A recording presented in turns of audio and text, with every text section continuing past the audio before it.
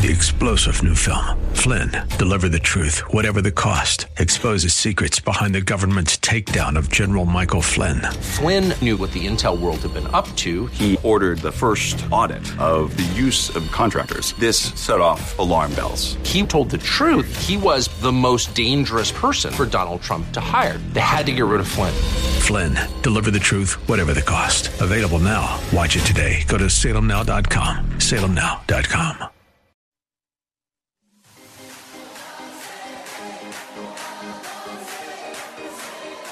Welcome to Let Us Reason, a Christian-Muslim dialogue with host Al Fadi.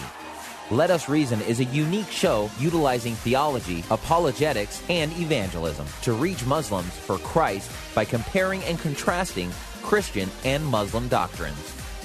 And now, your host, Al Fadi. All right, everyone. This is Al Fadi, and we're back again to continue with this amazing live stream where we have fabulous and amazing researchers and panelists who have joined us to discuss this standard Islamic narrative and the holes in that narrative. Each one of them comes at the narrative from a specific passion, specific angle, specific research area, and backed up with findings, obviously. They're not talking about it from an emotional standpoint. They're talking about it from factual standpoint. And that's what we're about here, whether in my channel, Sierra International, whether on Fander Films. We are presenting facts, and we're going to ask each one of them shortly to introduce also their own platforms where you can connect with them. You can benefit from some of the research and publications, whether in digital publications or maybe in a written form. But all that to say is that we are doing this for the benefit of everyone, including our Muslim friends that I am hoping that are watching us right now. And just go and examine the evidence. That's all I ask for. Just go and examine the evidence, and that's all we ask about.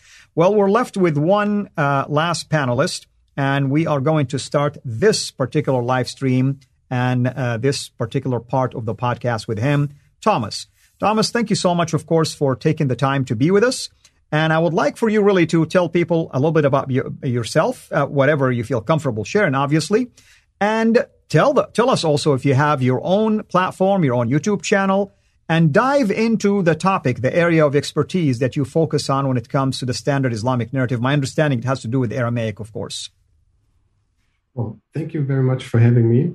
My name is Thomas Alexander. I'm from Germany, and my background is actually in computer science, which means that both by nature and by training, I would say I'm quite good at recognizing patterns and understanding systems, which turns out to be quite helpful when studying the history of Islam.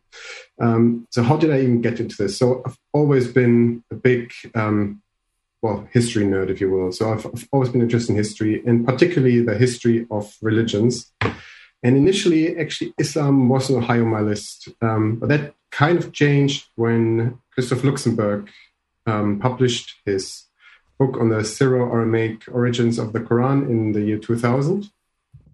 Although at that point, I wasn't all in, so I was aware of his work. I knew what he was talking about, that the Quran has has Aramaic origins, that it started out as a lectionary read in Christian churches, but in non-Trinitarian Christian churches. But at that point, I still didn't dig that much deeper. But that then changed roughly 15 years ago, I would say, when I randomly came across a radio program where Karl-Heinz Ohlig, who at that point in time was the head of the Inara Institute, was a guest, and he talked about their research and their findings, and I was absolutely fascinated because it actually went a lot deeper than what I thought from just hearing about Christoph Luxemburg. And I actually started to dig in, to read their papers that they publish and to see what this is all about. Maybe one quick word on this Inara Institute. So these are a group of scholars, which is they're located in Saarbrücken in Germany, but it's not just German. So it's really an international effort, and they are sort of building on the old historical critical thinkers, like starting from the 19th century with Nöldeke and then Ignaz Goldziher. They've already sort of laid the foundation. Alphonse Mingana as well. He, I think, was the first to actually propose this, that there's a lot of Aramaic in the Quran in the 1920s. But then this field sort of died down a bit, and it was these Inara guys in the 1990s who picked this up again and brought it really to a bigger stage once again. And that's pretty much what I've been doing over the last 15 years. I've just studied mainly for my own benefit, so I didn't share much of it until Jay brought me onto his channel and asked me to share my findings.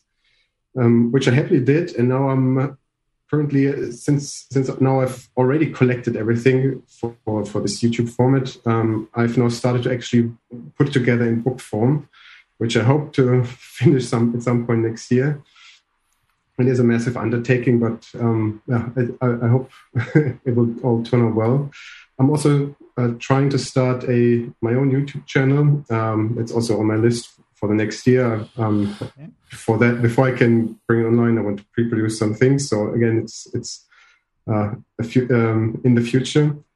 And yeah, I guess my main point of entry was this Aramaic origin of the Quran, because what we find out when we actually look at the Quran itself is that large parts of it just don't make a lot of sense, right? So they can't really be understood. When you read the tafsir, it'll say something along the lines of, the scholars can't agree, or God knows best. So basically, even the scholars don't know what's going on there.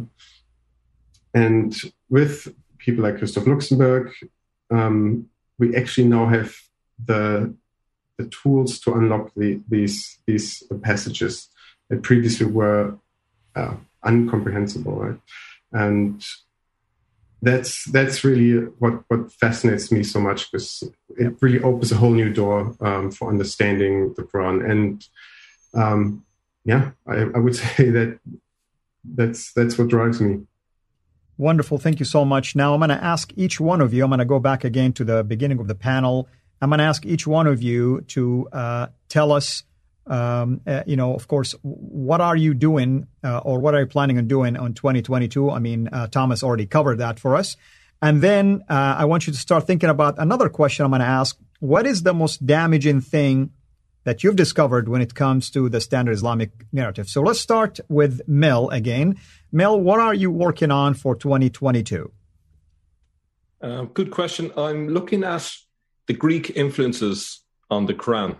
And the reason being is I had a guest on my channel a few weeks ago who was an Alawite, and he actually said something really interesting. He says that the Alawites view the Greek philosophers as prophets.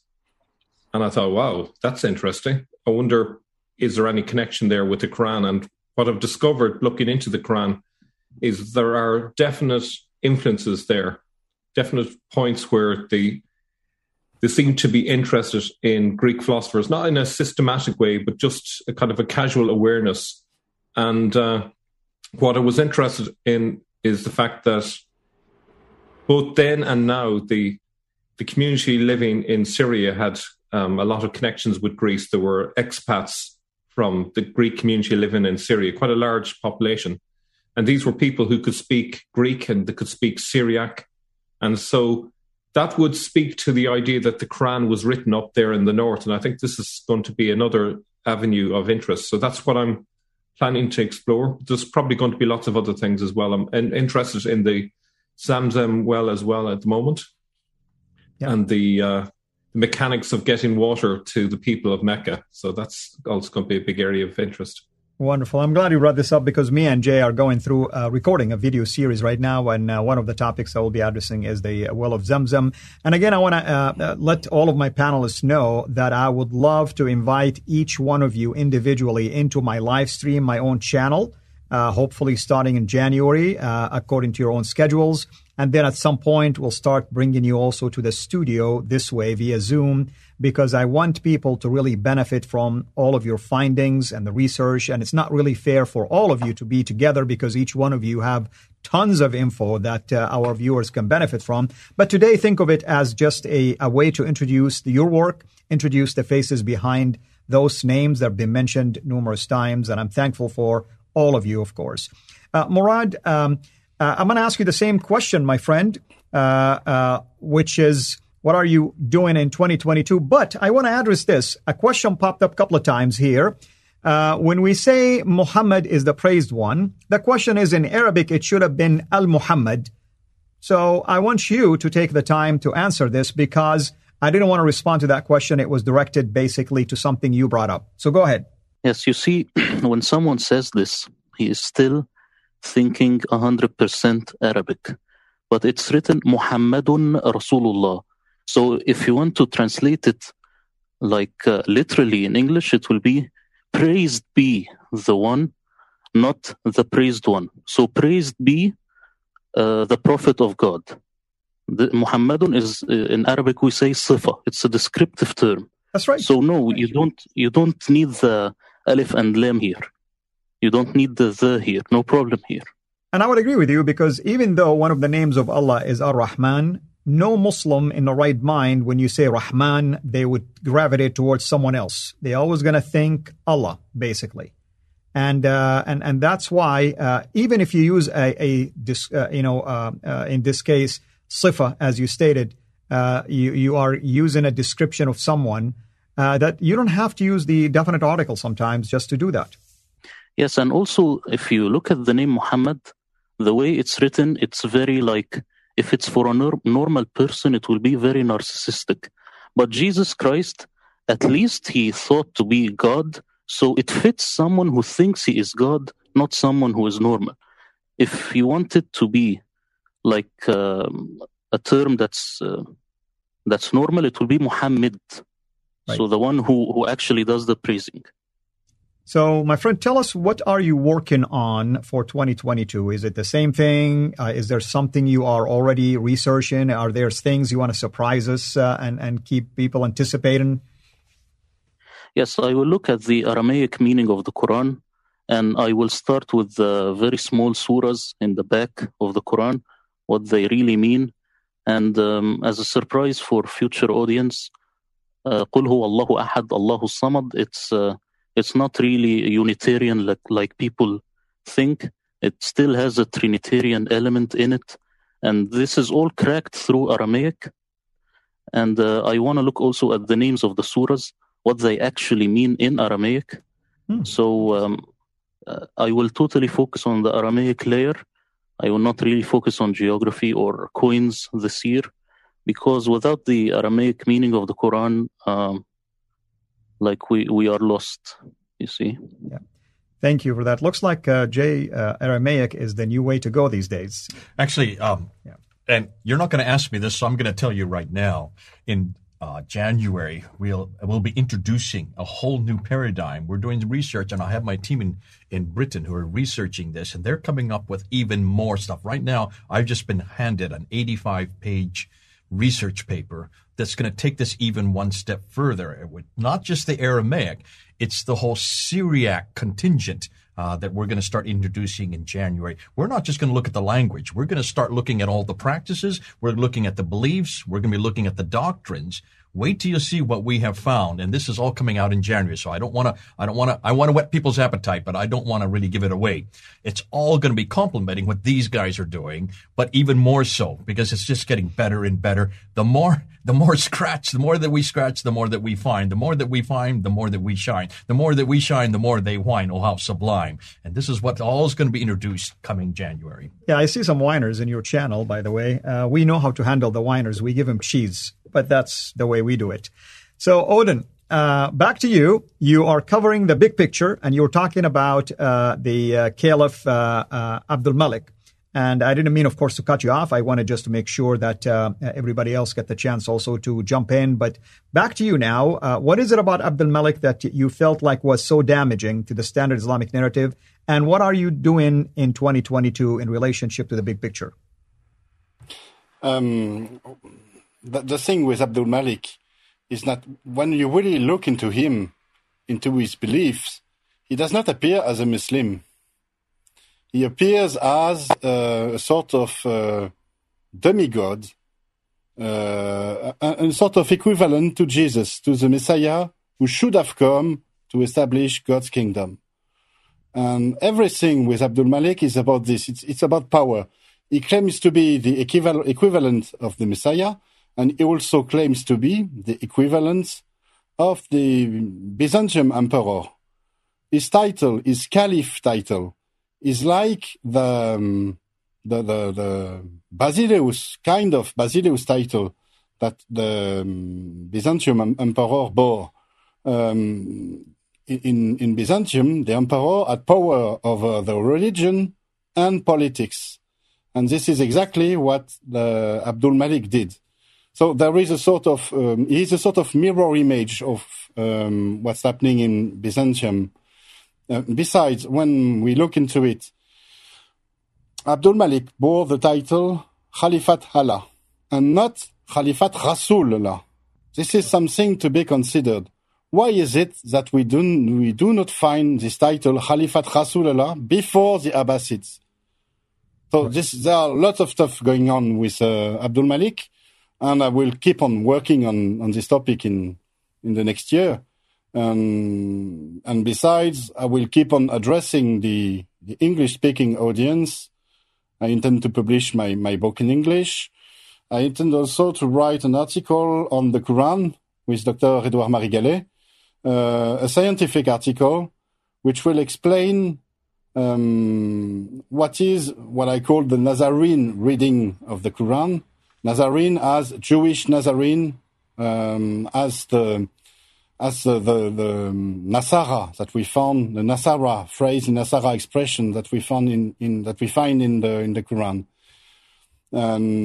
It will be a very scientific article telling us about the different people that we find in the Quran, the Kuffar, who are the Kuffars, who are the Nazarenes, who are the people of the books, or people of the book, people of the scripture. And when we really dig into the Quran, we find that those people are not what the standard Islamic narrative tells about. For example, about a little thing about the people of the book.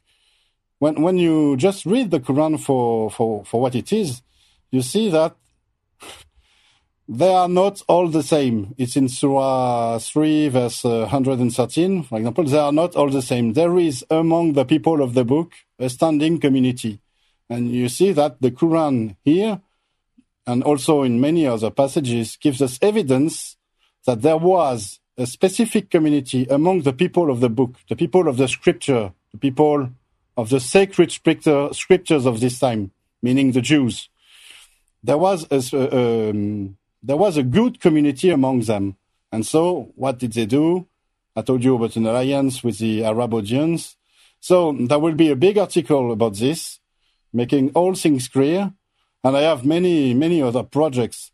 I'm involved in an organization here in France called Mission Ismeri, which is dedicated to helping ex-Muslims, Muslims who converted to Christianity, and dedicated to spreading the gospel to them and also to teaching people about Islam. And I intend to develop a media project with a big studio, a bit like yours, Al-Fadi. But we will address the French and maybe Arab audience. So many, many good things to come next year. Wonderful.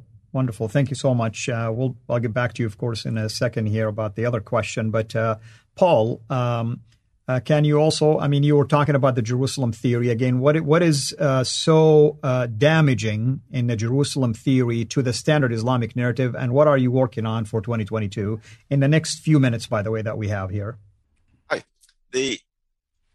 What I find is the most, I don't like to think of it as damaging, because I don't really want to damage anyone or anything. But what I find is revelatory about the Jerusalem thesis is that the Quran actually makes sense. so much of the Quran, so many Muslims for the last 14 centuries must have sat there scratching their heads saying, why on earth does the Quran say this? Why does it say that? Why is it telling us this story of Dhul-Qarnayn? Why is it telling us the story of Moses and the fish? Why is it telling us this or that? Why was Muhammad going out and trying to conquer this place of Mecca? Why was he robbing the caravan trains? Why was he exiling and killing the Jewish tribe? So many questions in the traditional narrative. Where does the elephant come into it? Where does the elephant come from in Surah 105? And why does the Quran bother telling us about this episode, since it seems to have nothing to do with anything else? And what I find is the most revelatory part of the Jerusalem thesis is that the Quran actually makes sense. If one thinks of the instruction, expel them from where they've expelled you, and then you put that not in Mecca, but you look at that as Jerusalem, and you look at what was going on at the time that the Quran was reportedly being announced, and you've got the Byzantine-Sasanian War. You've got this attempt in 614 by a party of Jews to re-establish worship at the Jewish temple. And they are expelled from Jerusalem, first of all, by the Christian inhabitants and then by the Sasanians.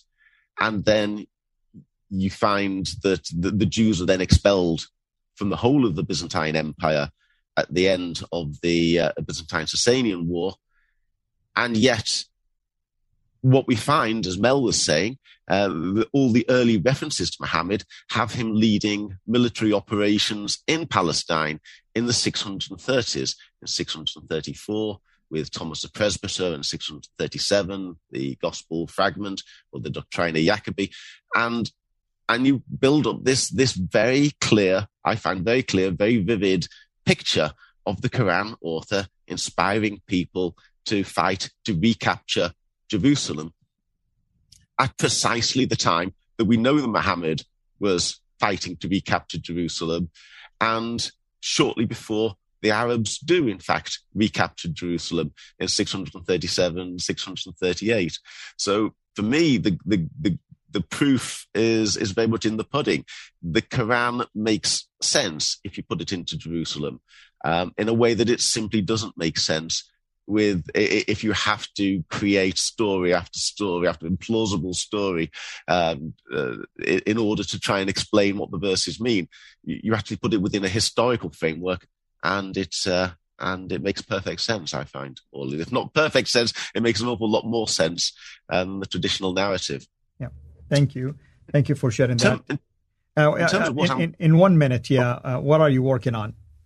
Okay, in terms of what I'm working on, I've been working for 3 years on a thematic companion to reading the Quran, where I look at the Quran in 100 different themes, and for each one show which are the relevant verses of the Quran, then how they relate to what the Bible tells us, and then summarize what I think is the state of academic knowledge. But that's going to be quite a long project that may not complete in 2022. In the meantime, I'm going to put the Jerusalem thesis into an article, and I'm going to have it published in some sort of sensible way, because I think we have learned so much over the last few years. Mel, Jay, Odin, and the rest of us, we've all learned so much. We have to start writing it down into some sort of academic form. So I'm going to try and lead my own way on this and write up the Jerusalem thesis as an academic article. Wonderful idea. I definitely agree with you, and I hope everyone will be willing to write an academic paper or an academic book, hopefully. It'd be cool if all of you actually wrote a book and each one of you contributed to a chapter, because I think it'll be fascinating. So we are wrapping up part 3, and Thomas, don't worry, my brother, I'll be back to you in a second here. So we are wrapping up part 3 of our podcast, Let Us Reason. But we are still, of course, doing the live stream. This is the next part will be the conclusion of this 2-hour-long live stream with fascinating panelists who are behind the many, basically, standard Islamic narrative proves that it has holes in it. And again, I mean, I want to use Paul's way of addressing this. We're not trying to destroy anybody. We're trying to actually just shed some lights on findings that appear to be contradictory to some of the points that the narrative actually is presenting. And the goal is to help all of us sift through it and find really what sticks and what doesn't. And with that in mind, I'm going to conclude now our part 3 of the podcast, Let Us Reason. Stay tuned for the next part, which will be in few seconds here if you are with us live in studio. This is Al Fadi, over and out. Thank you. 3-star General Michael J. Flynn, head of the Pentagon Intelligence Agency, knew all the government's dirty secrets. He was one of the most respected generals in the military. Flynn knew what the intel world had been up to. He understood its funding. He ordered the first audit of the use of contractors. This set off alarm bells. The explosive new documentary, Flynn, Deliver the Truth, Whatever the Cost, uncovers the facts behind this scandal. Flynn told the truth. He was the most dangerous person for Donald Trump to hire. I find out the worst enemy that I'm going to face in my life is right here in America. They took my assessment and they wanted me to change it. And I was like, I'm not changing it. They had to get rid of Flynn.